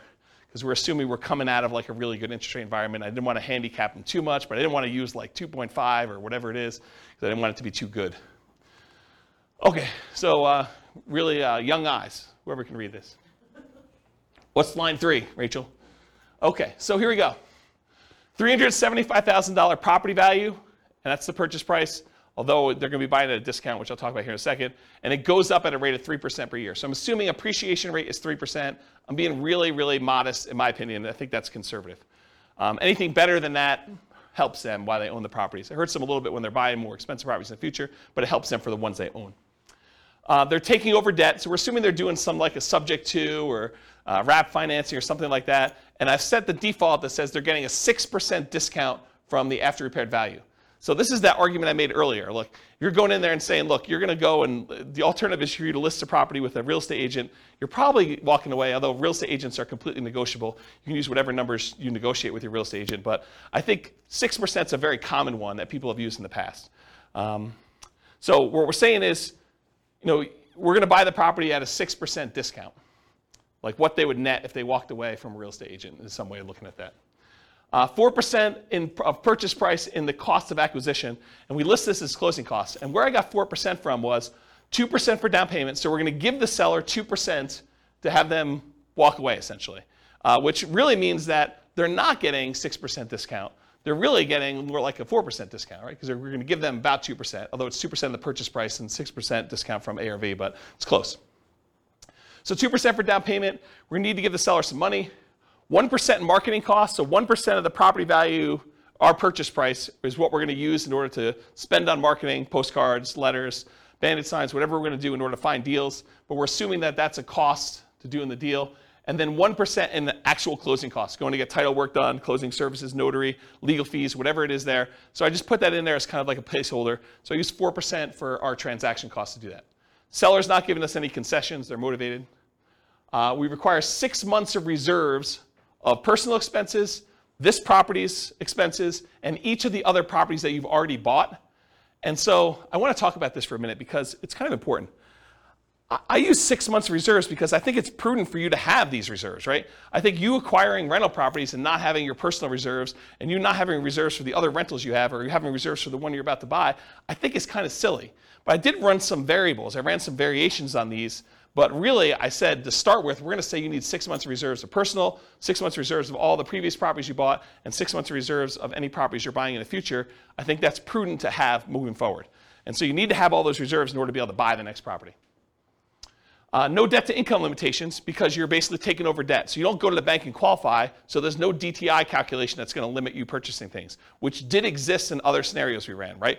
Buy and hold, nomad, house hacking. We looked at your DTI to make sure that you could qualify. In this case, we don't, right? We're not doing DTI because you're not qualifying for the loans. We're not doing loan assumption in this example. You're getting 1.5% of your purchase price back as a rebate from the tenant buyer when buying. So after you buy the property, I'm assuming that your tenant buyer is going to come up with at least 1.5% down. In this case, it is 1.5%, but I think that's a fair number to use. It's going to be about $6,000, something like that, right? This gets applied to a credit when they buy it from you in 4 years. Now, the math, the way that we model this is not great for how we give the credit back, but I did include it in a really rough sort of way, but it's not perfect. I just wanted to warn you about that. We're using a 5% interest rate that you're taking over on the loan and that you are paying PMI. They do have PMI on their loan. They didn't put that much down, so they got private mortgage insurance. We're using a 360-month loan, 30 years. $2,600 per month in rent, but rent also increases at that same inflation rate, 3% per year. You're likely to have negative cash flow if you ignore that upfront option fee you got and you ignore cash flow from depreciation. So a lot of folks, a lot of creative real estate investors will think about that option fee as some offset to their cash flow, right? If you get, as an example, if you get $2,400 as an option fee, isn't that sort of like an extra $200 a month for the first year in rent? So if you were like negative $100 a month on rent, but you got $2,400 in the option fee, it's not really negative $100 a month in rent if you really got the option fee up front. You just got like prepaid rent up front. Now it does count as a credit to them when they buy, so it's not like it's really that way, but it does offset some negative cash flow. And if you're getting $6,000, that offsets a lot of negative cash flow, right? If you get $6,000 option fee up front, it's like $500 a month for the first year, or $250 a month for 2 years, or whatever that is for 3 years. I can't do the math in my head. So we're not counting that. We're not thinking about that. We're not counting the cash flow from depreciation. 3% of the monthly income is the assumed vacancy rate. 10% of the monthly income is the assumed maintenance rate. Although if you've got a tenant buyer in the property, you could argue your maintenance rate is probably going to be a little bit lower, because usually a tenant buyer, someone who's buying the property, is going to take care of the property a little bit better than just a regular old renter. And you could negotiate that they're responsible for the first X in maintenance on the property too. That's another way to structure this. I'm not going to talk about how we calculate taxes and insurance, but we are calculating, it's on there. And then I'm not going to go into details about how we calculate the depreciation benefit, just for the sake of time, but I do have that in there as well. Let me get a drink because I'm losing my voice. You guys hear my voice, or is it just like in my head? You hear it?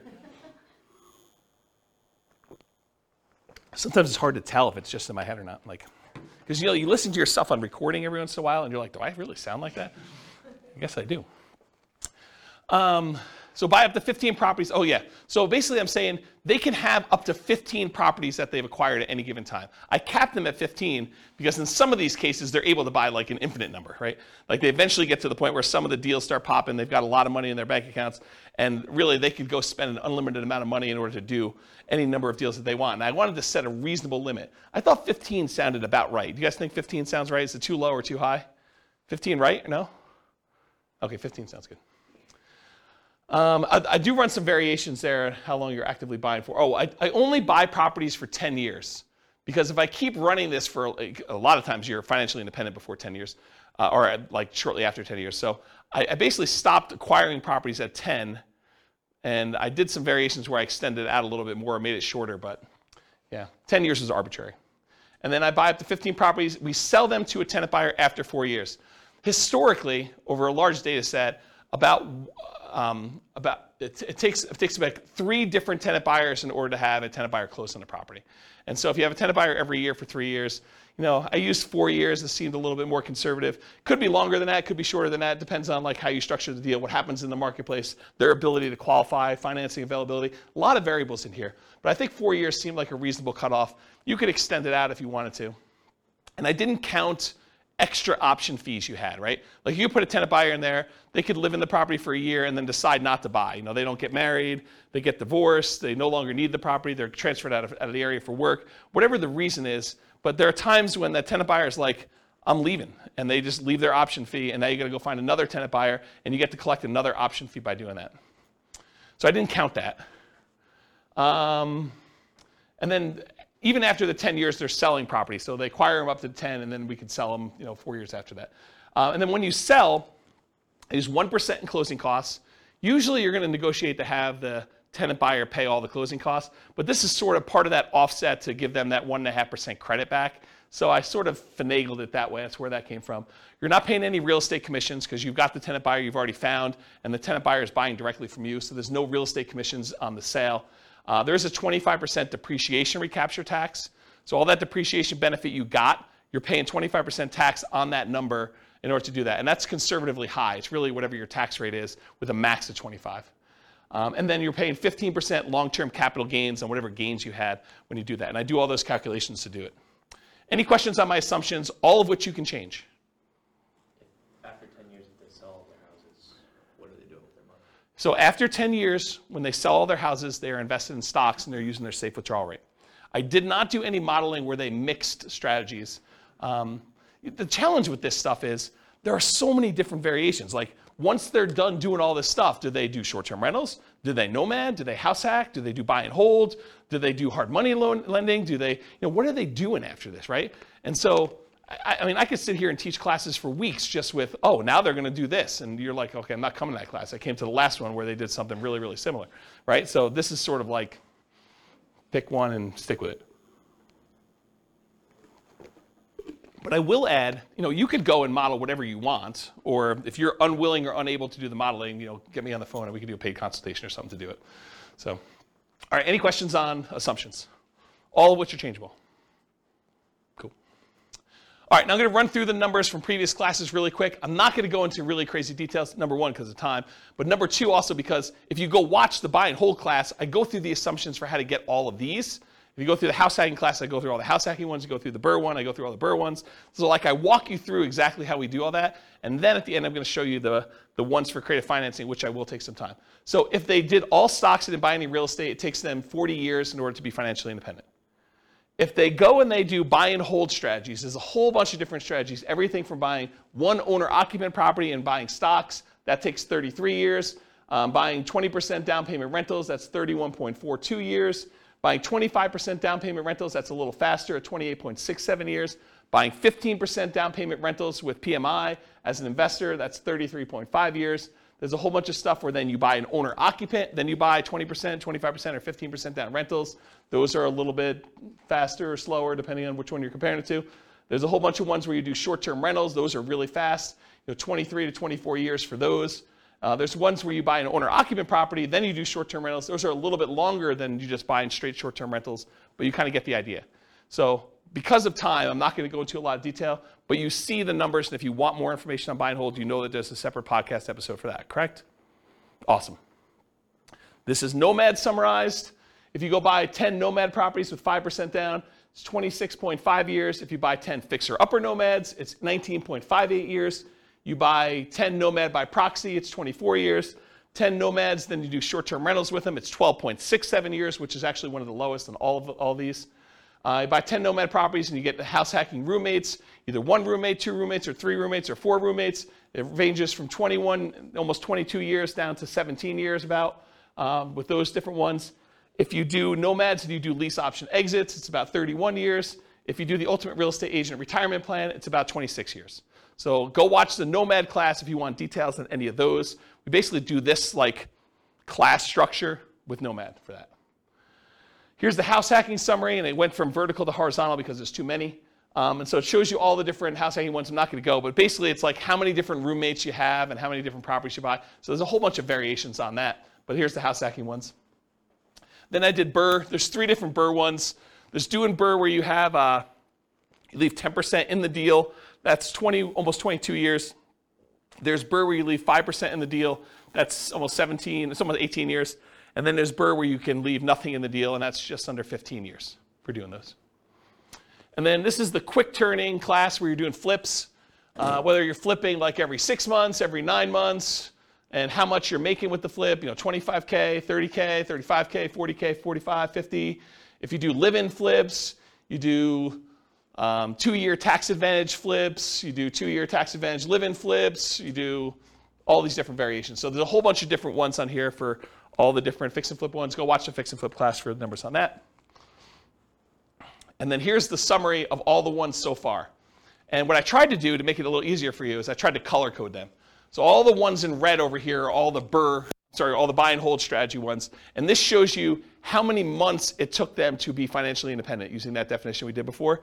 And so now you can see the relative sizes of all these different strategies. So you can see how long it took all the different buy and hold ones, how long it took all the different Nomad ones, how long it took to do all the Burr ones, how long it took to do all the quick turn flipping ones, and then how long it took to do the house hacking ones. And you could just see visually which ones tend to be the faster strategies. Of course, the detail is something you'll want to go listen to the individual class for.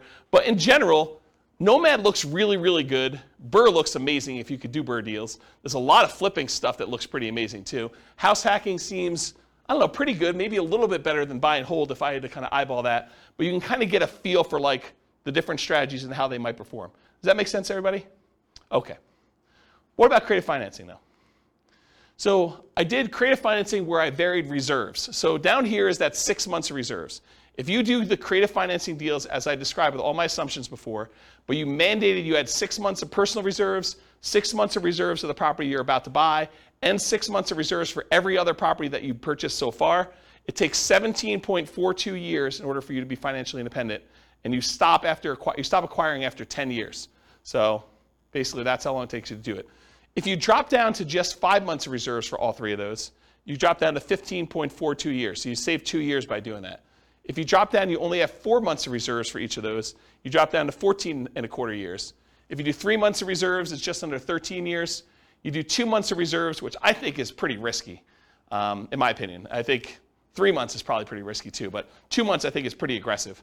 That's 11.67 years before you're financially independent doing this strategy. And if you decide you're crazy enough to do this with just 1 month of reserves, you can be financially independent under 9 years. Craziness, right? What if you do, instead of doing months of reserves, what if you say, look, I'm going to only set aside $10,000 in reserves. It'll adjust up with inflation, but 10K. Well, that's about 9.17 years. If you do just 10,000 in reserves. If you do 20,000 in reserves, 9.92 years. 30,000 in reserves, 12.67 years. $40,000 in reserves, 13 years.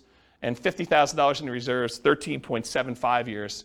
So you can kind of compare those. And then the ones below it are all the 1 month, 2 month, 3 month, 4 month, 5 month, 6 months of reserves instead.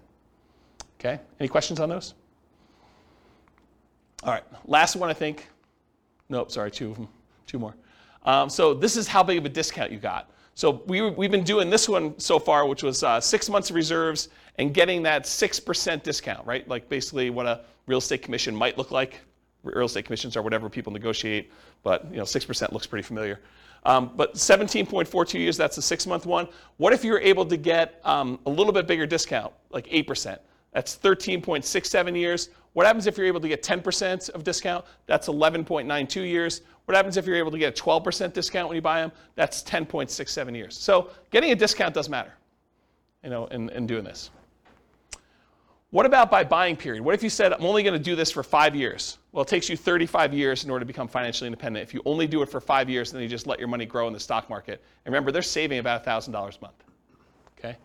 What if you do it for the 10 years I said? That's at 17.42 that we covered already.